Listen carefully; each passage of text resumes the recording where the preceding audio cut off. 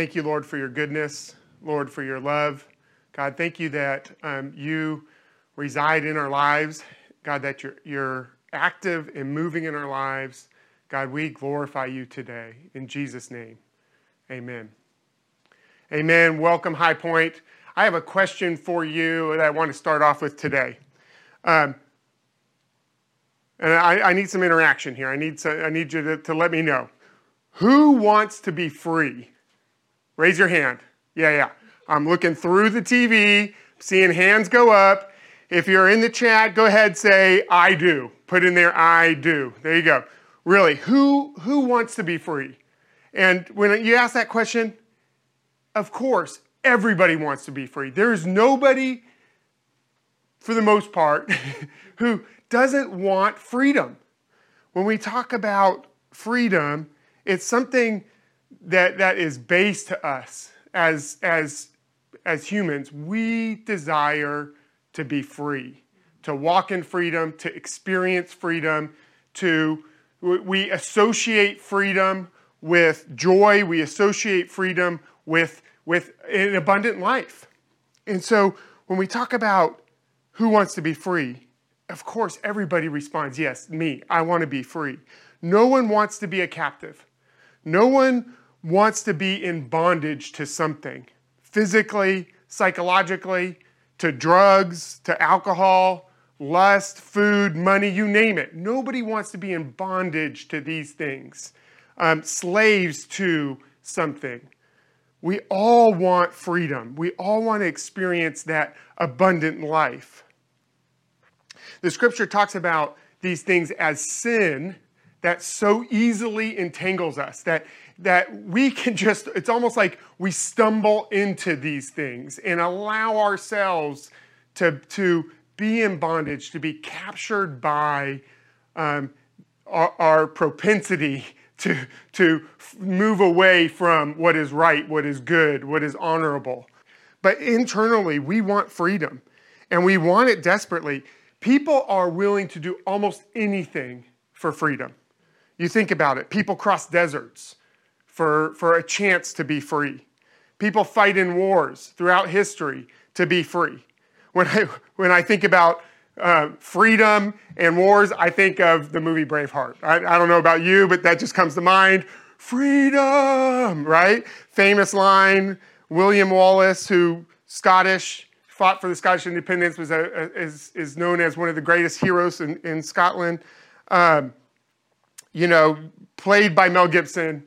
The famous line says, "You may take our lives, but you can't take our freedom." Now, I toyed with doing that with an accent, but I am terrible at a Scottish accent.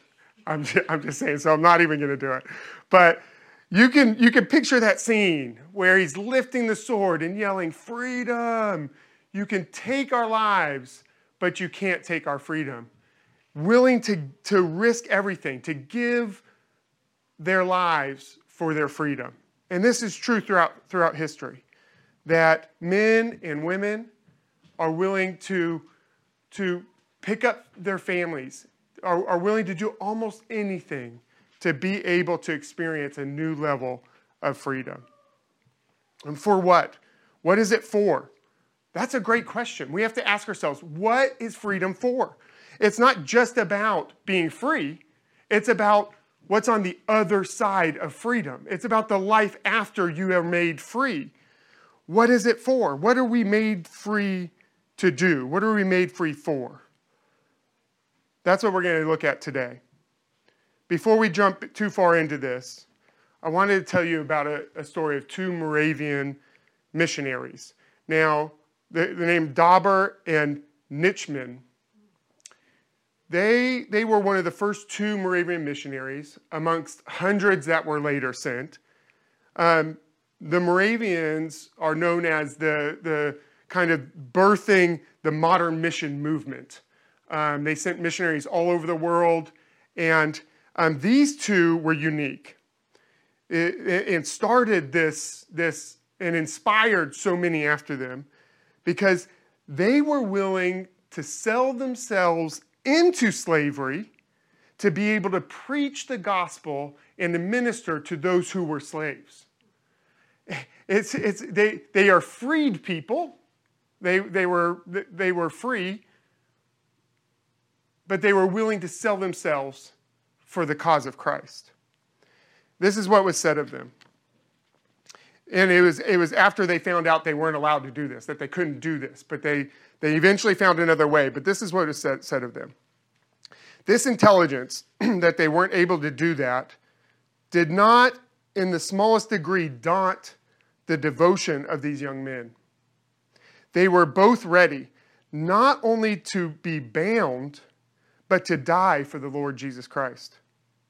Such indeed was the simplicity of purpose, singleness of heart, and strength of faith, by which they were actuated, that they were willing to make any sacrifice which might be required of them, if they could win but one soul for Christ. They were willing to make any sacrifice if they could win but one soul for Christ. Wow. I just want to take a moment and just say, Lord, may that, put that in me and in everybody who's watching. God, that we would be willing to do anything, even give our freedoms, for one soul that would be won for Christ. Now, Pastor Andy talked about what we were freed from last week, that we are freed from sin, that as we choose to repent and to turn away from these things, we now choose to now turn to something. So he talked about what we are turning from. And he gave us 3 ways to walk in this newfound freedom that Christ has given us. He said that God will, to recognize that in all things, God will provide a way out. Second, that we have to have this attitude that whatever it takes, I'm willing to do it so that I could be free from sin. And then third was that together we carry each other's burdens and we walk together. It was such a powerful message on the importance of recognizing what Christ has done, that we are freed from sin, that we're freed from this bondage, that we can now, if we choose, we can now walk in this freedom. So today we're going to focus on what that looks like. John 8:36 says this, "So if the Son sets you free, you will be free indeed." Another verse, 2 Corinthians 3:17 says, "Now the Lord is the Spirit, and where the Spirit of the Lord is, there is freedom." Over and over and over again, the Scripture associates our salvation with our freedom in Christ. And we're going to look at Galatians 5 today. And really, Galatians 5 is all about our freedom in Christ and what it means to walk in the Spirit and by the Spirit. And it starts out, verse 1, starts out saying this: "It is for freedom that Christ has set us free." You could say it this way: it is for liberty that Christ has liberated us. So we are set free to be able to walk in freedom. Now, that is good news. We have been made free from the bondage, from the captivity, from the slavery of sin because Christ paid our debt. And he didn't pay the debt just for our sin. He paid the debt for our guilt, for our shame, from the things that keep us from fully embracing life and pursuing Christ. Let me ask you this. Where do you find the greatest joy in life? Where do you find the greatest joy in life? Today we're going to look at 3 things that, since we are now free, that we are free to pursue. And really, the first thing is relationships. Where do you find the greatest joy in life? The answer for most everybody is in relationships. Now, I have to admit, right now I am finding a lot of joy in the inspirational stories of the Olympic trials. I am a sap. I mean, I will cry at every inspirational story there is. So there's been a lot of tears in the Hubbard house. I'll sit on my couch in the morning and watch this inspirational story about somebody overcoming great odds, and then I'll with tears coming down, it's sad. It is a sad thing. One of my kids will walk in and wonder what's going on, and immediately they'll know, Dad's just watching another inspirational story about some person overcoming great odds to make it to the Olympics. Yes, absolutely. And you think about us. You think about what Christ has done for us. That he stepped out of heaven, came down to earth, lived the life, a perfect life, the life that we could not live but should live. Gave his life for us so that we can now walk in relationship with him. James 4:8 says, "Come near to God, and he will come near to you.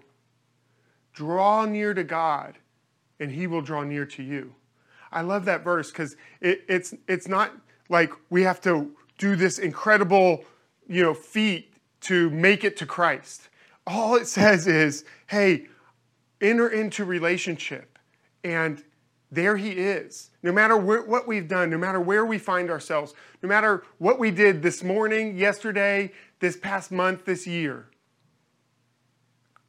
God is there, ready to draw near, ready to enter in. And we have an opportunity, because of what Christ has done, that he has made us free. We now are free to enter in to this incredible, intimate relationship with Christ. This is the essence. This is the core of what Christ has freed us for, is this oneness, this relationship with the Father, the Son, and the Holy Spirit. Secondly, we're set free for and given the ability to pursue righteousness. So we pursue relationship, and we're set free to pursue righteousness. We are made in Christ when we, because of what he has done, when we accept him as our Savior, we are made righteous. The scripture says that we are covered by the blood, that our sin is separated as far as the east is from the west, and that we are in right standing with Jesus, that we are made righteous. But it also has this concept of a pursuit of righteousness. So we are made righteous, but we also are called to pursue righteousness. That we can't just say, thank you, Jesus, for my salvation, and now live however we want. No, it's you are made free to pursue freedom, fullness of life. You are made righteous to now go and pursue righteousness. But it's so easy to stray from this pursuit, this righteous pursuit of righteousness, if you will. We need to have this burning, passion to pursue a righteous pursuit of righteousness. And it's so easy to stray one way or the other.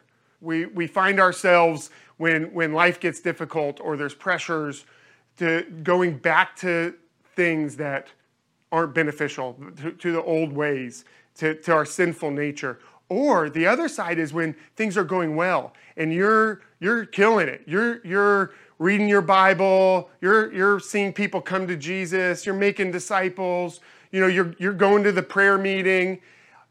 Things are humming with your relationship with God. We begin to get this sense of like, hey, I'm good. I'm great. I am holier or better than most everybody around me. And that pride begins to come, this works mentality of living a life in Christ, which is opposite to our freedom. We are free, we are liberated so that we can continue in this act of freedom.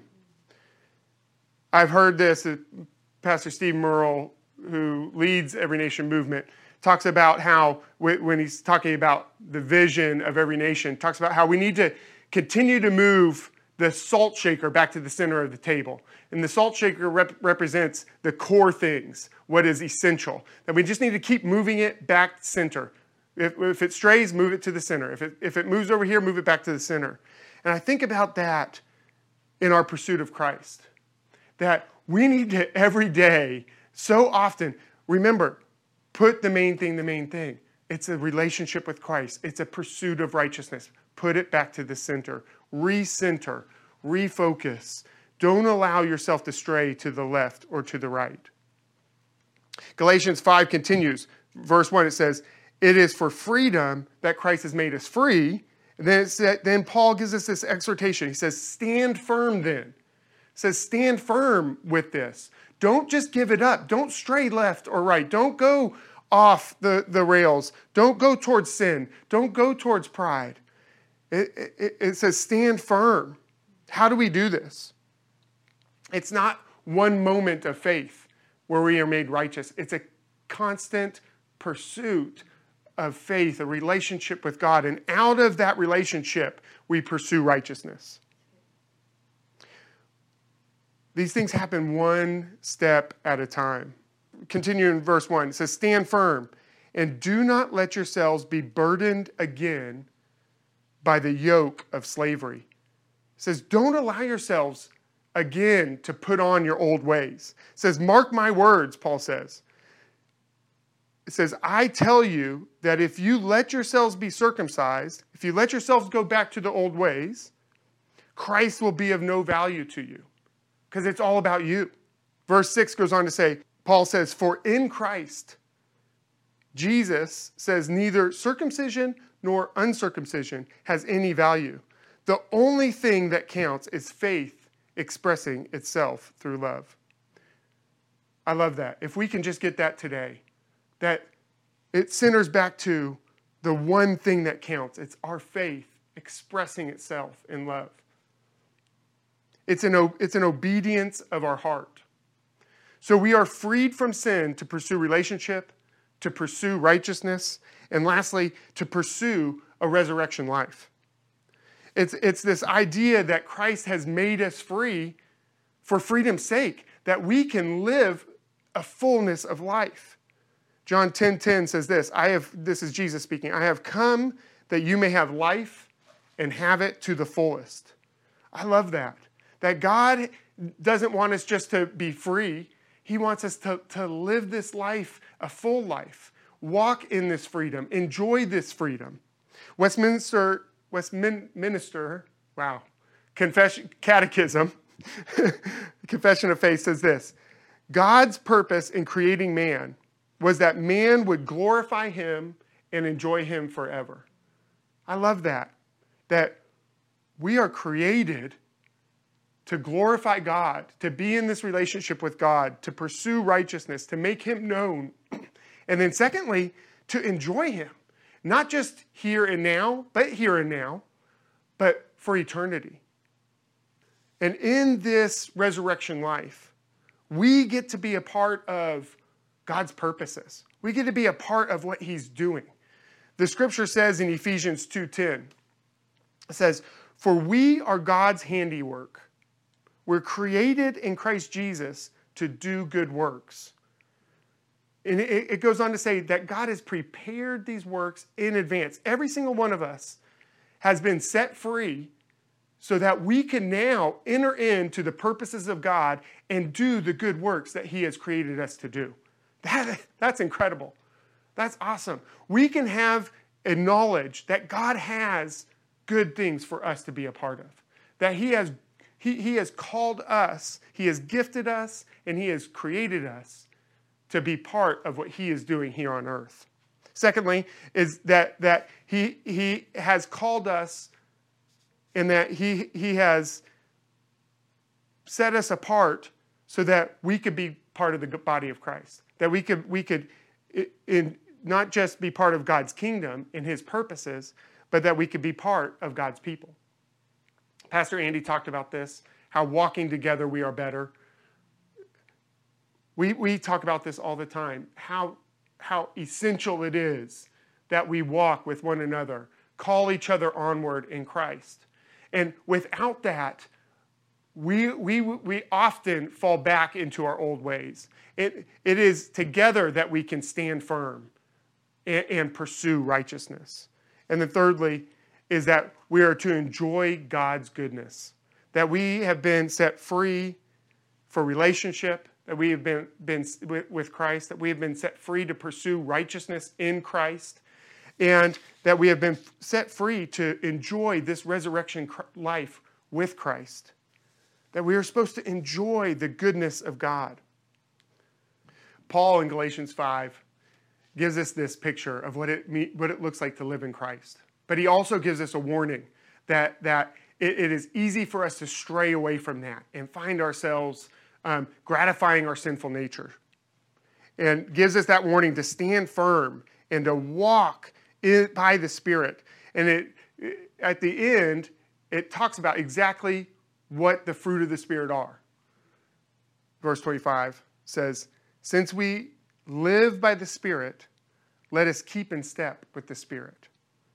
Let us don't stray, don't go off the one way or the other. It exhorts us. Paul exhorts us to draw near, to stay close, to walk in God's purposes.